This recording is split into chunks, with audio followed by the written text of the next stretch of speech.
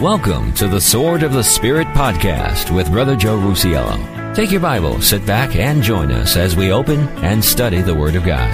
For the Word of God is quick and powerful and sharper than any two-edged sword, piercing even to the dividing asunder of soul and spirit and of the joints and marrow, and is a discerner of the thoughts and intents of the heart. Hebrews chapter 4, verse 12. Now, here's your host. Hey folks, good afternoon and welcome to the Sword of the Spirit podcast. This is Brother Joe Rusiello, and I have the distinct pleasure of being your host and your Bible teacher for about the next hour as we open up the Word of God on this very, very special broadcast honoring Mother's Day. I know we all have mothers, at least we should all have mothers. If you didn't have a mother, why don't you shoot me an email and let's talk about that, because that's very interesting. You can email me at info@swordofthespiritpodcast.com. Yes, that's a new email address for us, and I'll tell you about that in just a few. So we do have a few things that have changed over the last week. Things are constantly in flux around here. We're moving and shaking. So we have a new website, the Sword of the Spirit podcast.com. That's swordofthespiritpodcast.com. If you're using the Ephesians516.org, that's fine. It is currently redirecting to swordofthespiritpodcast.com. Same layout as the Ephesians 516, but just a different domain and new email addresses as well. So if you want to reach us, you could go to the website. There's a contact form on the third page of the website. You could also reach us by emailing me directly at info@swordofthespiritpodcast.com. I forgot it there for a second. So that's something new.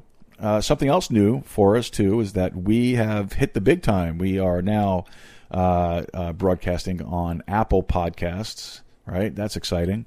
We'll see how long it takes before they censor us and shut us down. But we are very happy to be there and to be able to have the privilege of posting our podcast there. So if you use Apple, you can find us there as well. Another thing that we've been thinking about too has been the possibility of doing live broadcasts. Now that'll be different. I mean, I've done live broadcasts before in other types of radio. Used to do internet radio, secular radio, talking politics and local news and events and whatnot, and that's always a lot of fun.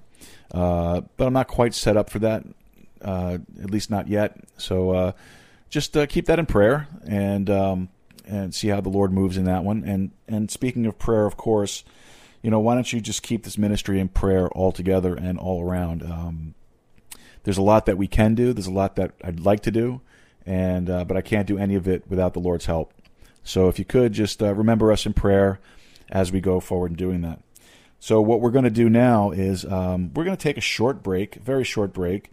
And while we're on that break, why don't you go grab yourselves your King James Bible, grab yourself a cup of coffee or a bottle of water, sit back, and we'll begin our very special Mother's Day message right after this.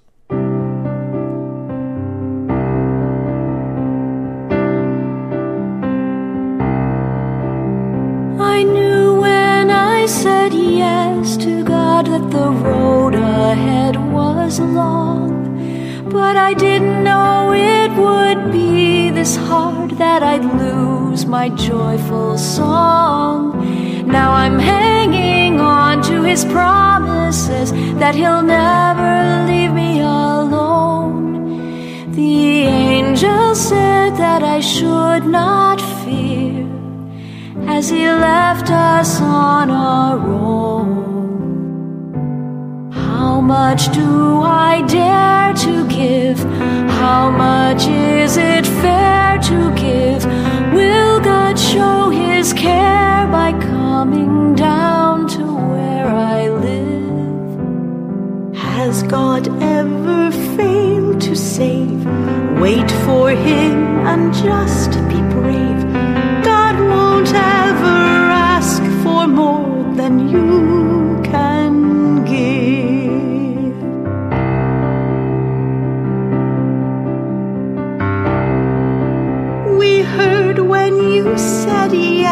to God, our song in heaven soared. But now you're seeing all the price that it costs to serve the Lord. But keep hanging on to his promises that he'll never leave you alone. You are God's favored chosen one. You are never on your own. How much do you dare to give? How much is it fair to give? God will show his care by coming down to where you live. God has never failed to save. I'll wait for him and just be brave. God won't ever ask for more than I can give.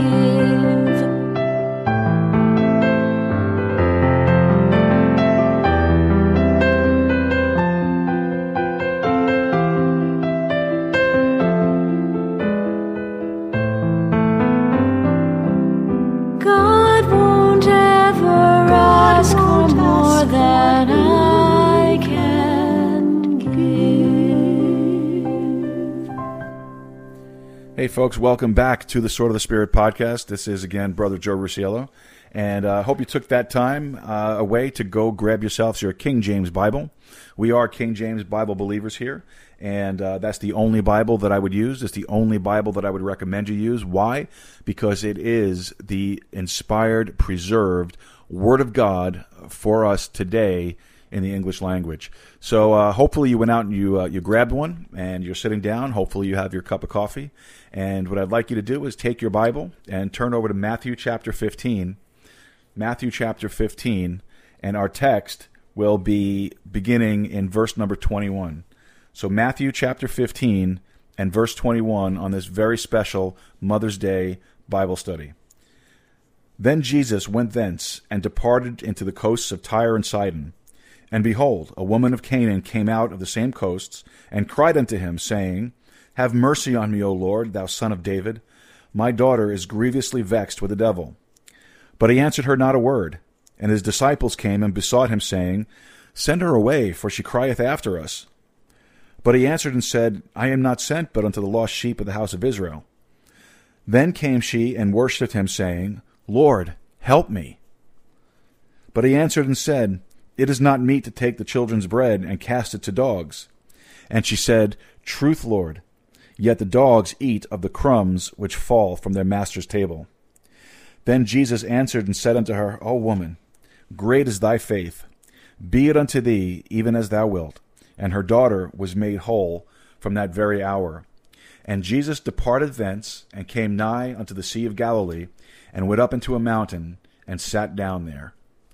Let's pray. Our Father, as we acknowledge that today is a day in which we'd like to give considerable and due respect to mothers, we understand that this is something clearly ordained in the Bible. As far as appreciating mothers, motherhood is something that you ordained, something that you instituted. The concept of the family, traditional as we know it in the Bible, is something you instituted. Lord, good mothers are a commodity that need to be cherished. Thank you for the insight that you give us about motherhood from the Bible. Help us to gain a deeper appreciation for what a good mother is this day. And we'll thank you in Jesus' name. Amen. Well, amen. Well, good afternoon, everyone, and welcome once again for those of you just tuning in to the Sword of the Spirit podcast.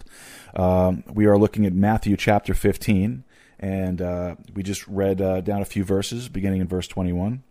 And, the Bible didn't come up with the idea of Mother's Day. Somebody else did that.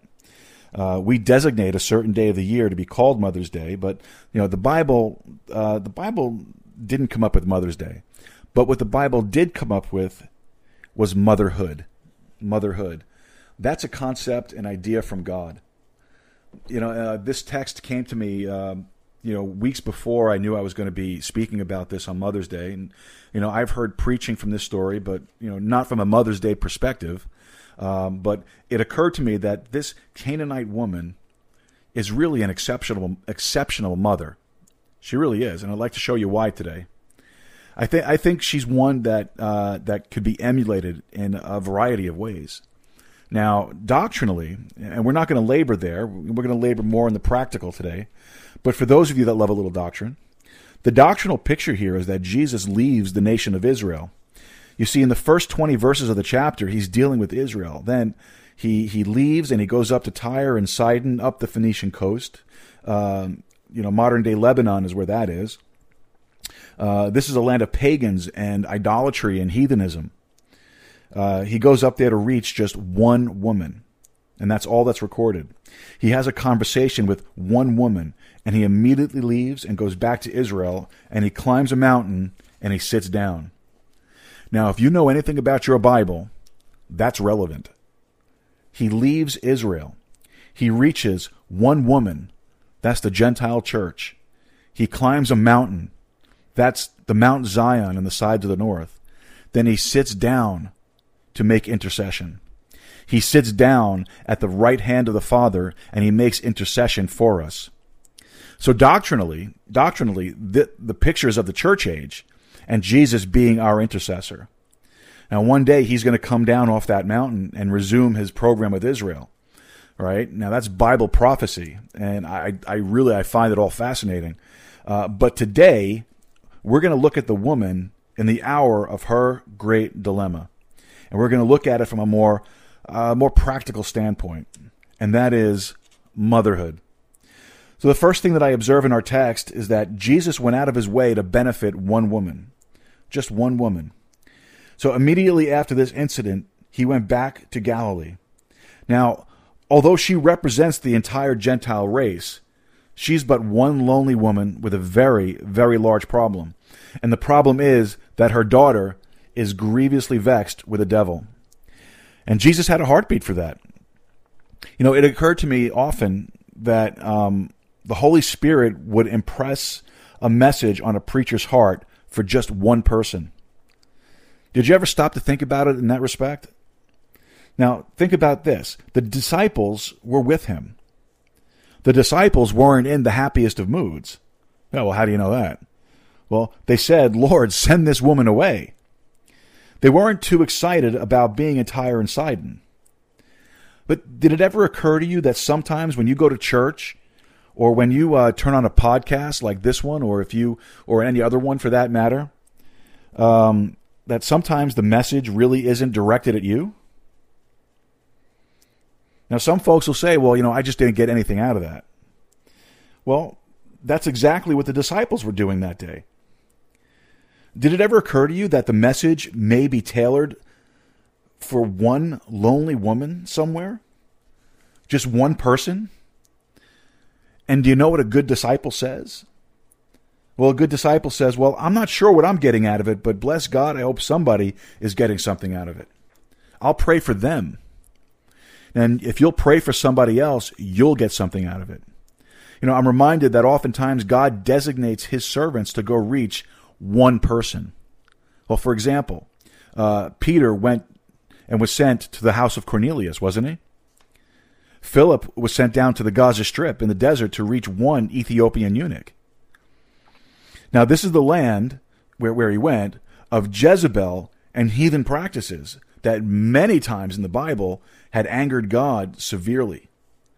Of all the places that had a big X marked on them on God's map, it would have been Tyre and Sidon. And if you study the book of Ezekiel, and we don't have time to go back there and do this right now, but if you study the book of Ezekiel, Tyre and Sidon were both cursed a variety of times in that book. Both cities end up on the Phoenician coast. Both cities up on the Phoenician coast incur the wrath of Almighty God. And the message is delivered through the prophet Ezekiel. It's quite fascinating when you think about it. Hundreds of years before it happened, God said about Tyre, he goes, you know what you're going to be like someday? He said that someday you're going to be just a place for the spreading of fishermen's nets. Well, years later, a fellow by the name of Nebuchadnezzar came down and destroyed Tyre. And there the rubble lay in utter destruction. People said, yeah, well, so what? Right? So what? how does that apply to a place for the spreading of fishermen's nets? Well, when Nebuchadnezzar came down and destroyed that city, the affluent of the city escaped. And they went to a little island about 3/4 of a mile offshore. And there, over the next several centuries, they built a fortress city that became a place of great commerce, of great activity and prosperity. Well, then a couple of centuries later, another fellow came down, and you may have heard of him. His name was Alexander the Great. And Alexander saw that prosperity out there, and what did he do? Well, he coveted that prosperity. He said, you know what we're going to do? We're going to go out there, and here's how we're going to do it. We're going to pick up all the rubble, all the rocks left in the wake of the destruction of Tyre by Nebuchadnezzar centuries before, and then I want you guys to start packing that stuff out there and dumping it into the Mediterranean Sea. And so they did.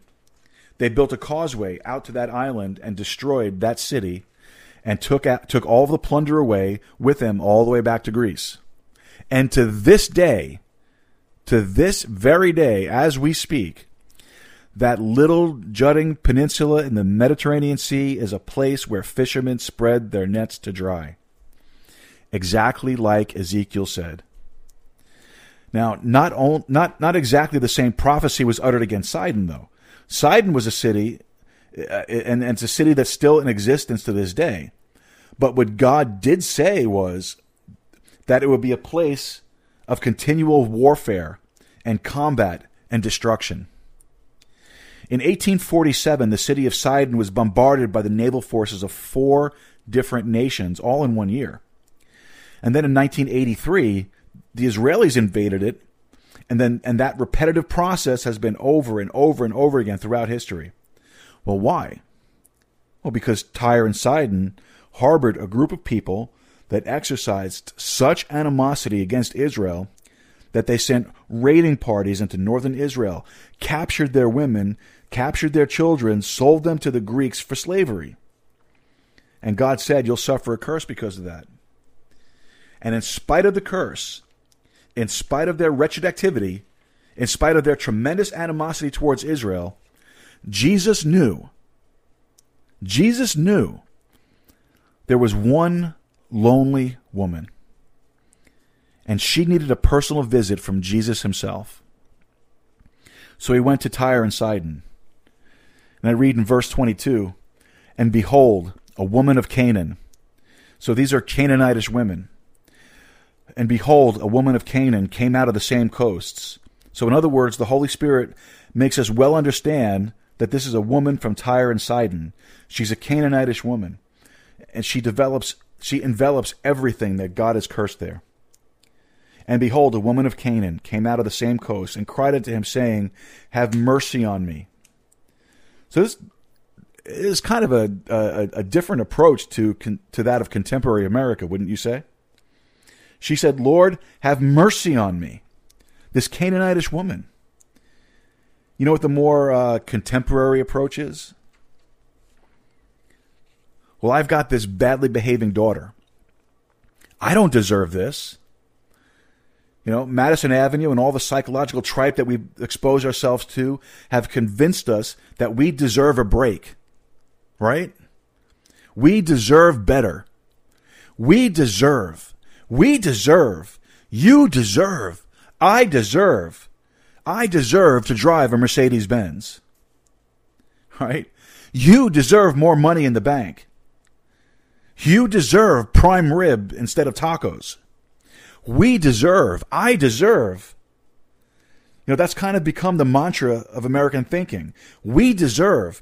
This woman may have at one time embraced that very thought life. But somehow she leapfrogged beyond that.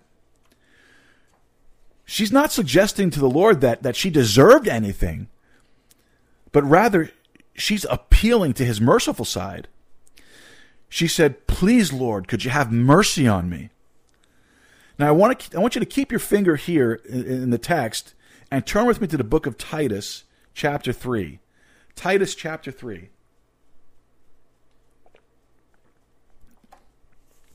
Titus, chapter 3, and verse 5 says this, not by works of righteousness which we have done, but according to his mercy he saved us, by the washing of regeneration and the renewing of the Holy Ghost. No wonder the Bible flies in the face of so many modern thinkers. No wonder. God has the unmitigated gall to suggest that you and I do not deserve anything except judgment and the consequences of our sin. But if we appeal to his mercy, not by works of righteousness which we have done, but according to his mercy he saved us. Man, this woman had the right handle. She may have been a pagan, but she understood more about good theology than a lot of so-called theologians today. Lord, I appeal to your mercy. That's what I need. That's what I want. Because mankind today has such a tendency to be so impressed with himself, mercy is largely forgotten. Wouldn't you agree? And now that's not all. In the text, I noticed that she says this, that she cried unto him, saying, have mercy on me. All right, she cried. She cried. She had gotten beyond bitterness. She had gotten beyond resentment. There may have been some initially, I would think. I mean, who hasn't experienced that has suffered through the afflictions of a child?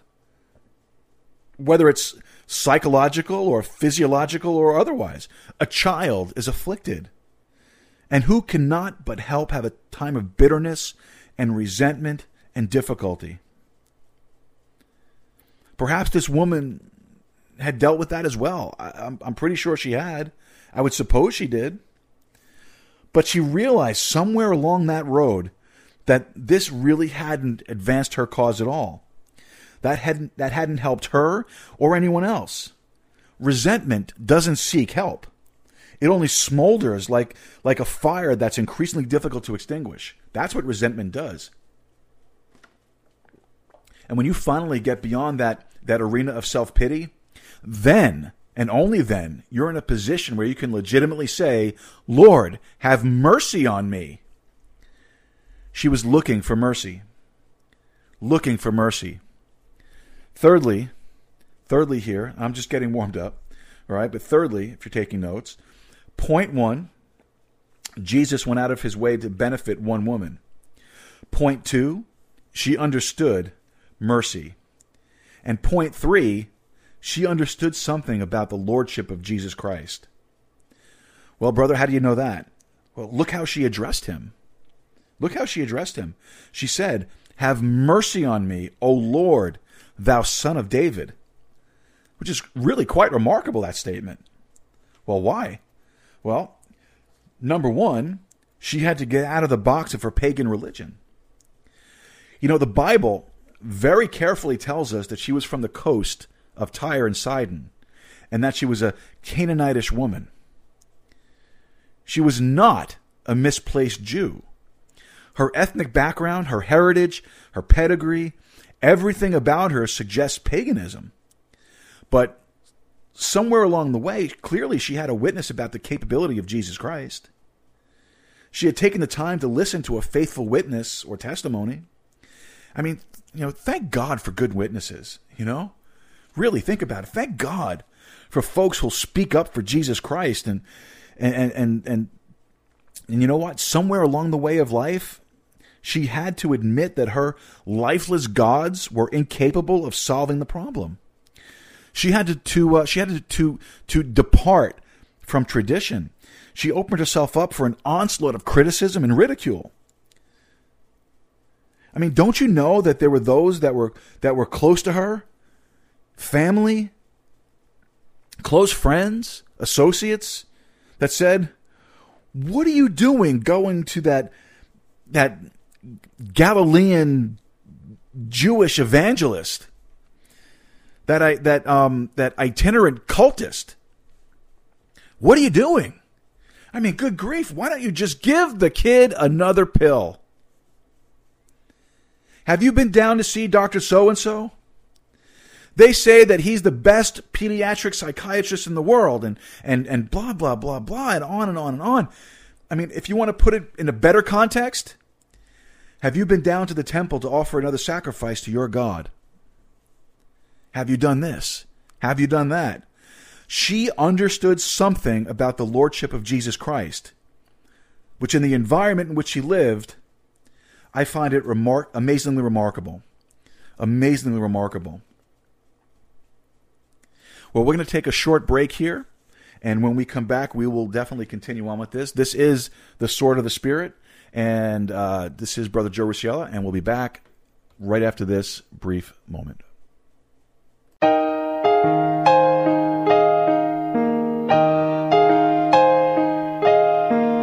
His execution day was fair and warm in early fall. No words were said in his defense, no trial, no witness called. Slaughtered without cause, in a world that knows no shame, he was given no rights, no mercy and no name. The place that God designed to be the safest on this earth, tucked away inside our mothers, warmly cradled until birth, has become a place of torture in the name of freedom's choice. He was murdered in his infant sleep, a victim with no voice. He needs a chance to be defended. How long will we pretend that we don't see?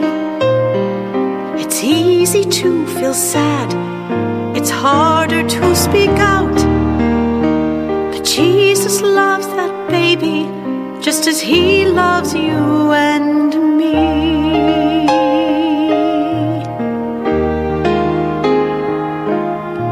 She trembles at the clinic and her words turn into sobs. She really does love kids, but has no husband and no job.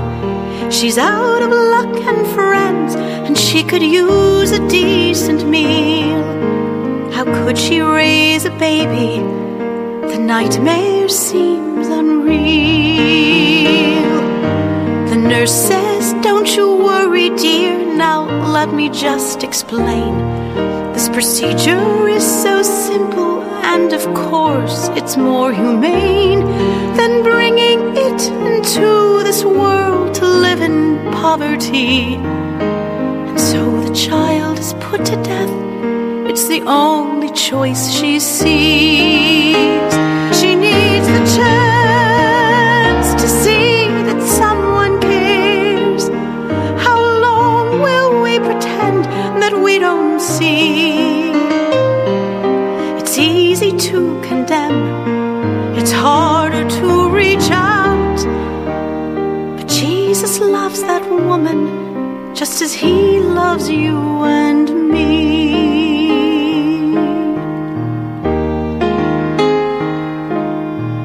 At 9 o'clock this morning, he delivers a baby boy. The proud, exhausted father grins, the mother weeps for joy. The doctor smiles and takes his leave with a full day's work to do. By sunset, he has saved one life, but also murdered two. He needs the chance to see the light. How long will we pretend that we don't see? It's easy to condemn, much harder to reach out, but you know Jesus loves that doctor just as he loves you and me.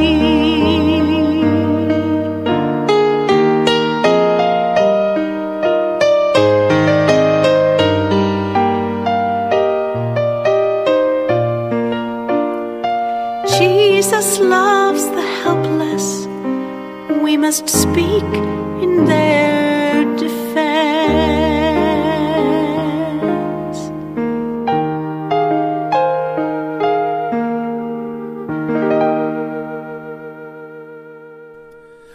All right, welcome back to the Sword of the Spirit. This is Brother Joe Rusiello, and let's get right back into the study here. And we were saying that this woman, she understood something about the lordship of Jesus Christ, which in the environment in which she lived, I mean, it was really amazing.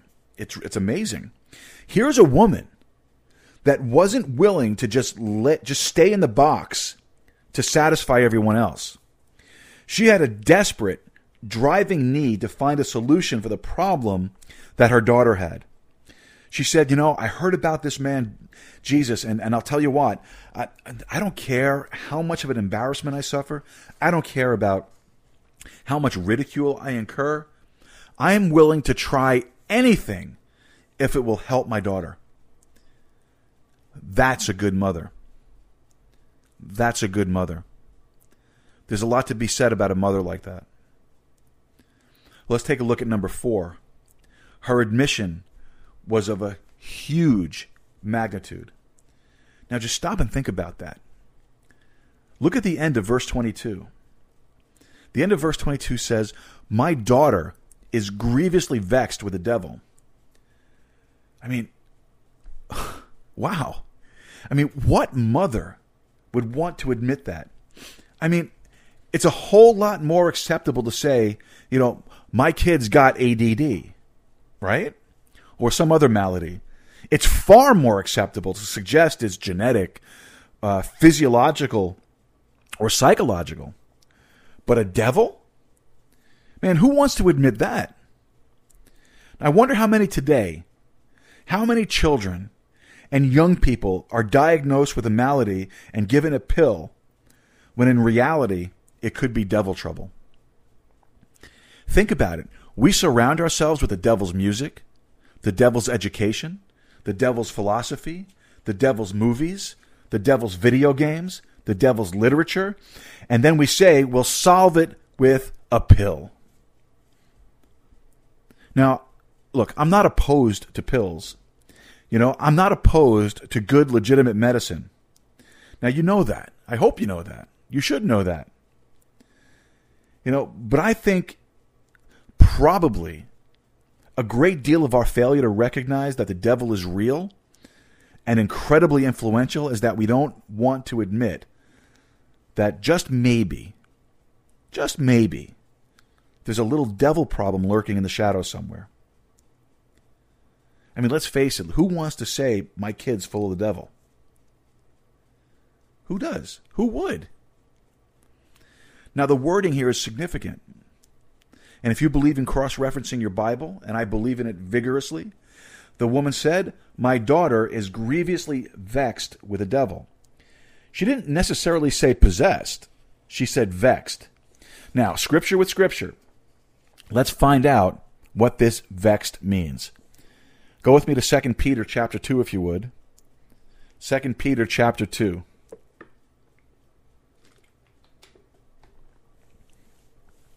In 2 Peter chapter 2 and verse 6, all right? My daughter is vexed with the devil. 2 Peter 2, verse 6. And turning the cities of Sodom and Gomorrah into ashes, condemned them with an overthrow, making them an ensample unto those that after should live ungodly. So do you know why Sodom and Gomorrah burned? Well, to serve as an example. Verse 7. And delivered just Lot, vexed with the filthy conversation of the wicked. For that righteous man dwelling among them, and seeing and hearing, vexed his righteous soul from day to day with their unlawful deeds. The Lord knoweth how to deliver the godly out of temptations, and to reserve the unjust unto the day of judgment to be punished. So now, why was Lot vexed? Well, he was vexed because of his environment. He was vexed because of his surroundings. He was vexed because of the people he trafficked with and associated with. They were the result of the vexation of his soul. All right, so do you see what this woman is saying? Scripture with scripture. She's saying, my daughter is vexed with the devil. Her associates, her environment, everything where she traffics speaks of the devil. And she's vexed with the devil. You can't raise your kids in a garbage can and expect them to smell like a rose. You can't. It's impossible. It just doesn't work. Not only does it defy good doctrine, but it defies common sense. This woman, this Canaanitish woman, had a common sense to know that there was a problem. You say, well, yeah, but why didn't she fix it? Why did the problem ever occur in the first place? Why was the problem ever allowed to develop in the home if she had that kind of sense? Well, I'm not sure that she always did, but you know what? My hat's off to her in that she finally came to terms with what the problem was. And the problem was a devil problem. Then she at least purposed in her heart to go to the right source to get it fixed. So the fifth thing that I noticed in this text is that she ignored the insensitivity of the disciples and the insults of the Lord. Look with me in verse 23. And he answered her not a word. And his disciples came and besought him, saying, Send her away, for she crieth after us. Man, can you imagine that? I mean, do you know what they're saying? They're saying, we don't want this woman in our church. And how would that fly for political correctness today, right? I mean, can you imagine if some woman showed up at your church with her daughter next Sunday morning, and for a variety of reasons, you just perceived her to be different from the rest? I mean, she looked different. She acted different. She was from a different background, a different culture, a different situation. So the ushers meet her at the door and say, we don't want you here. Go away. Man, the ACLU would love that one, wouldn't they? We don't want you here. You say, no, we have to be more tolerant than that. We have to be more compassionate and loving and concerned and giving and sharing and caring and coping and every other word you can think of. That's not what the disciples did. Send her away. We don't want her. We don't like her. My goodness. Now look, as rude and as crude as I can be, even I'm not that bad. I'm more like, hey, yeah, you want to come to church? Come on in, come sit down. Front row. It costs a little extra to sit there, but front row. But see, she ignored that. She ignored it. Let's read on. Verse 24. But he answered and said, I am not sent but unto the lost sheep of the house of Israel. So, wow. So the Lord suggested that he practiced segregation, and she wasn't welcome. What other conclusion can you draw from that? I'm not here to minister to you. I'm here to minister to the lost sheep of the house of Israel. Wow. Now, of course, doctrinally, that's just wall-to-wall, treetop tall. That is a wonderful verse for you doctrinal buffs. Because at this point in Jesus' ministry, that's exactly who he sent to. He sent to the lost sheep of the house of Israel. And then you get over to Matthew 13, and there's this tremendous transition that starts to take place, and things kind of begin to change. But for right now, his ministry is to the lost sheep of the house of Israel. But even though that's his primary principal ministry, Jesus is willing to make an exception. Why? Jesus is willing to make an exception for anyone that's seeking after him. Anyone. For the Son of Man has come to seek and to save that which is lost. So the doctrinal statement is made, but it has practical impact. Woman, what do you want? It's like that. Now, honestly, tell me, ladies that are listening, ladies, which of you would have sustained these insensitivities and these insults to this point and not just finally left? You would have just said, well, if you don't want to speak to me, I don't want to speak to you. Well, if you don't like me, I don't have to like you. But you see, this woman is a rare exception. And do you know why she's a rare exception? Because she loved her daughter a great deal. She knew in her heart of hearts that her desperation demanded that she look for any fix. Now, there are people in the audience that know that your kids are in trouble. You know they're in trouble. They're vexed with the devil's crowd, the devil's influence. How far will you go to keep them from the devil? This woman was willing to suffer any indignity, any insult, any insensitivity if it would help her daughter. Well, then I see in verse 25, then came she and worshipped him, saying, Lord, help me. You know, worship has a lot of flavors, a lot of pictures. And most of today's so-called worship, I can't find anywhere in the Bible. Most of it. Not all of it, but most of it. Here's the simplest act of worship. She worshiped him. Well, how did she worship him? She said, Lord, help me. And God defines that as worship. Sometimes the greatest adoration and worship you can extend towards the Lord Jesus Christ is just by saying, Lord, help me. Help me. Lord, help me. Her worship was centered around her recognition of who Jesus was and what his capabilities were. But then the ultimate insult was leveled at her.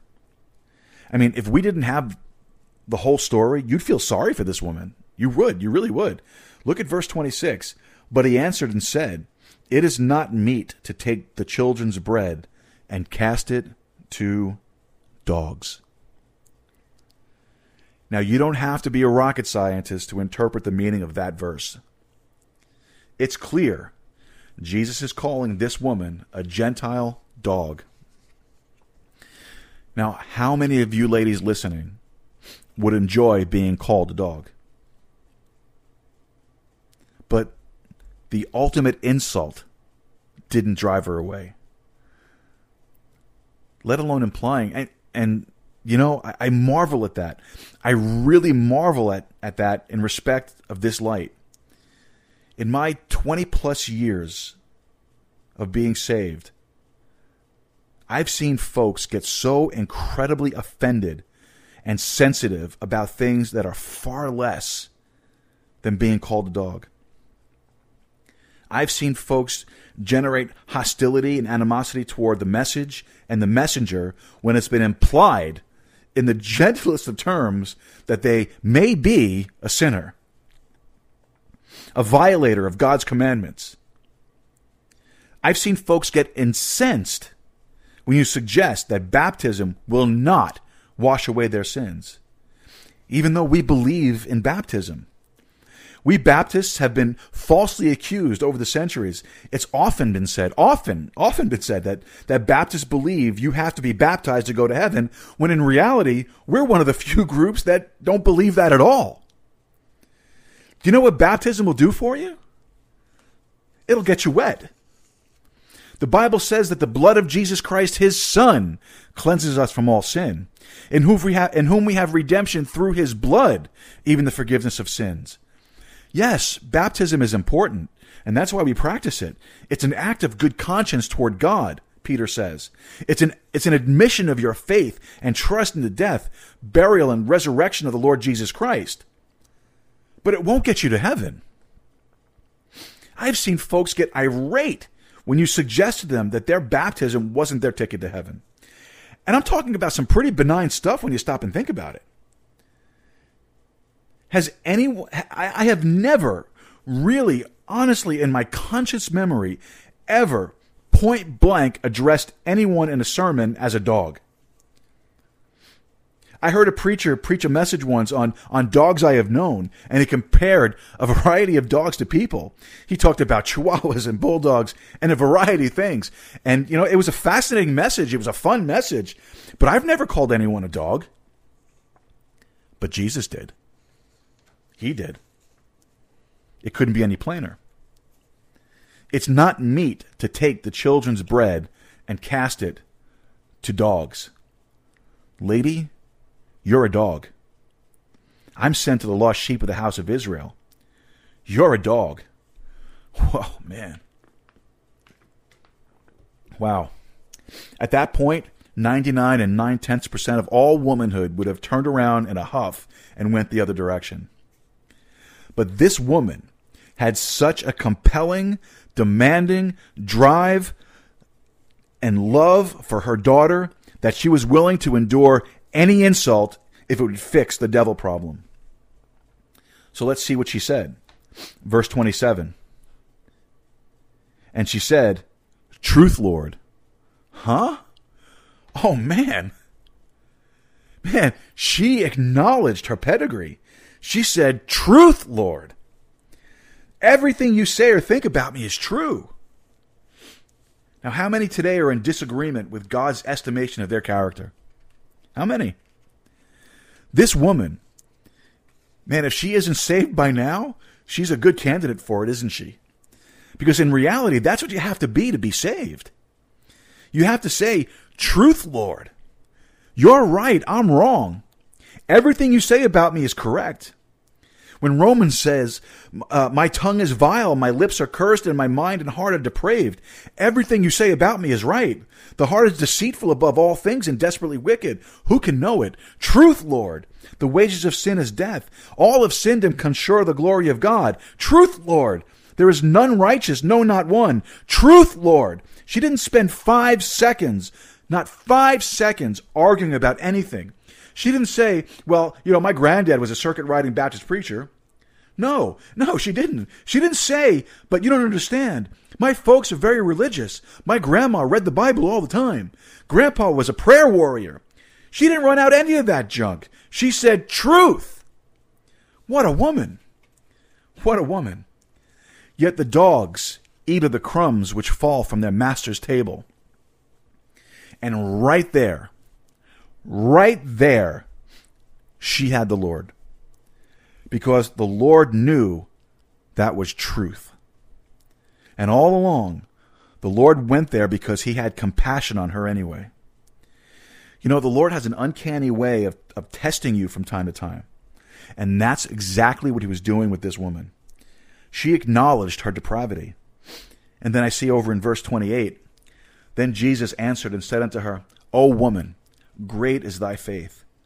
Be it unto thee even as thou wilt. And her daughter was made whole from that very hour." Faith was rewarded. The Lord's interested in rewarding faith. Faith is the substance of things hoped for, the evidence of things not seen. Now, what produces faith?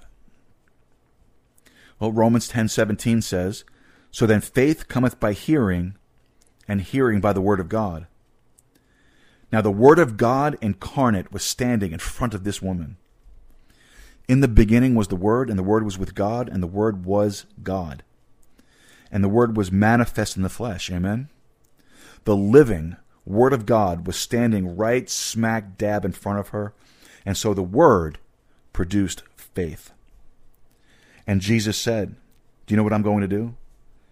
He said, "I'm going to reward your faith.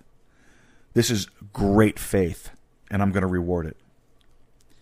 It is impossible to please God without faith, Hebrews says.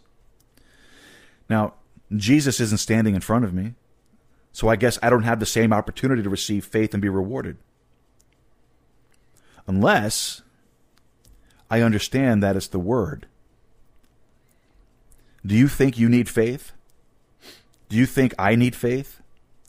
Do you think your faith needs to grow, needs to develop, needs to become stronger, needs to become more reliable?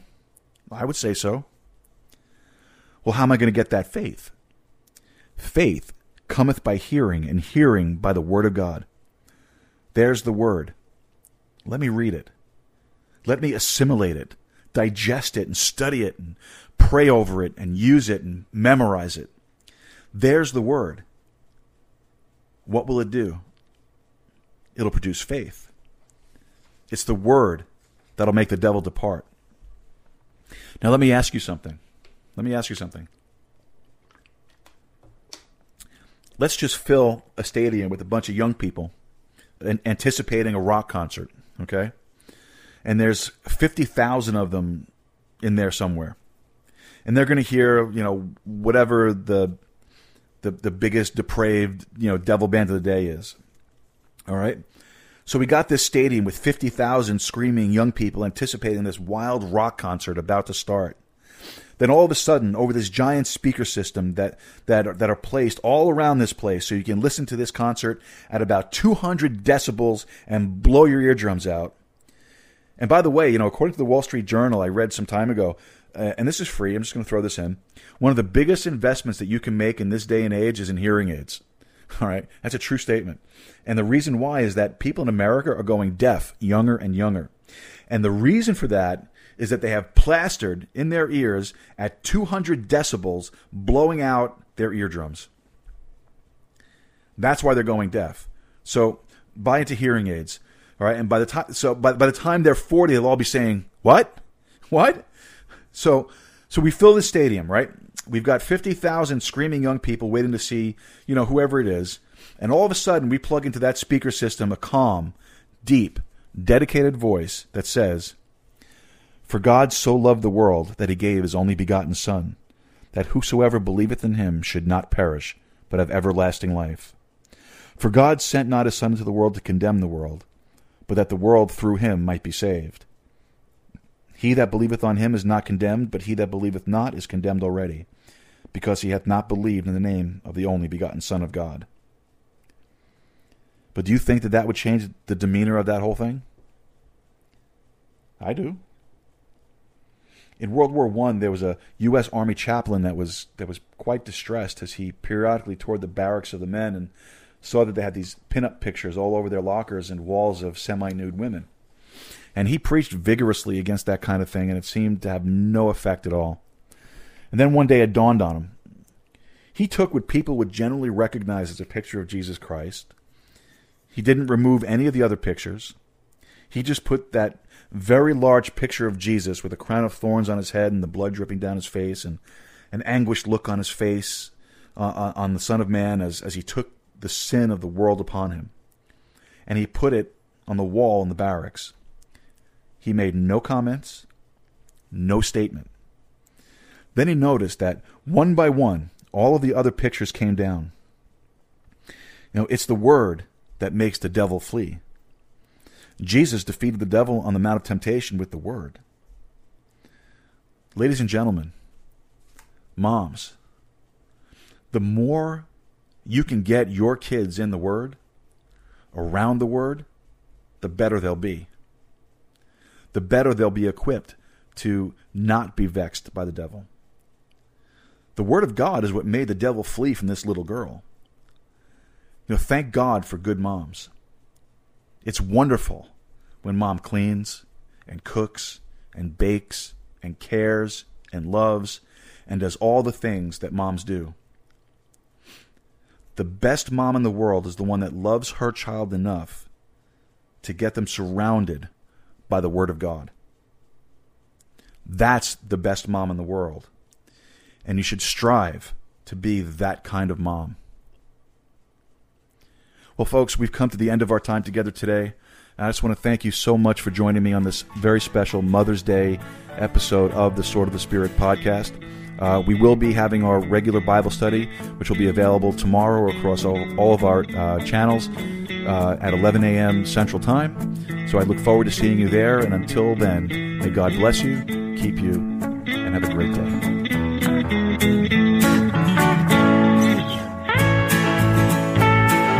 You've been listening to the Sword of the Spirit podcast with Brother Joe Rusiello. Feel free to email any questions or comments you may have to joe@ephesians516.org. May God bless you and good day.